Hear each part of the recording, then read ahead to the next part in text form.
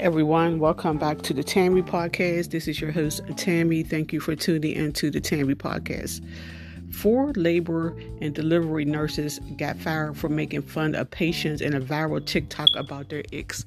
So if y'all haven't already seen the video or heard about the video, these 4 labor and delivery nurses are talking about the icks of their job.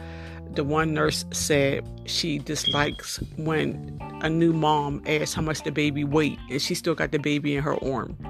And then another nurse said that she dislikes when the baby's father is going between 2 rooms, 2 different baby mamas.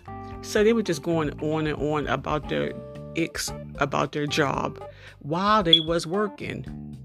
That was not the place and time. They could have did that on their own personal time, but while you're working, and I wouldn't want to deliver a baby at that hospital after seeing that video. Now, I know doctors and nurses do talk about their patients, but hopefully they're smart enough not to get on video and publicly talk about, how they dislike their job while they're on the job.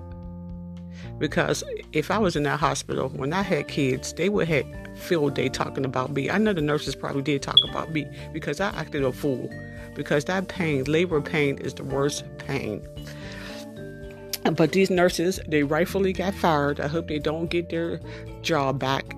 Because those icks that they was talking about, they dislike, that was paying their bills. That was getting their nails done, their hair done, paying their bills, feeding their kids, feeding them. So, we all have things that we don't like about our job, but don't go while you're there on the job. Don't make a TikTok video for likes and then lose your job. But now you're unemployed, rightfully. I don't feel sorry for them. Some people just lack common sense. Use your common sense. And anybody who probably had a baby at that hospital and seen that TikTok video probably just felt so disappointed. Like they're probably talking about me. I was at that hospital. But we know some people, they don't like their job. They just there for the people. Not for the people. They just there for the paycheck. Doctors and these nurses, teachers, they hate their job and they hate the people that they serve. Police officers do too.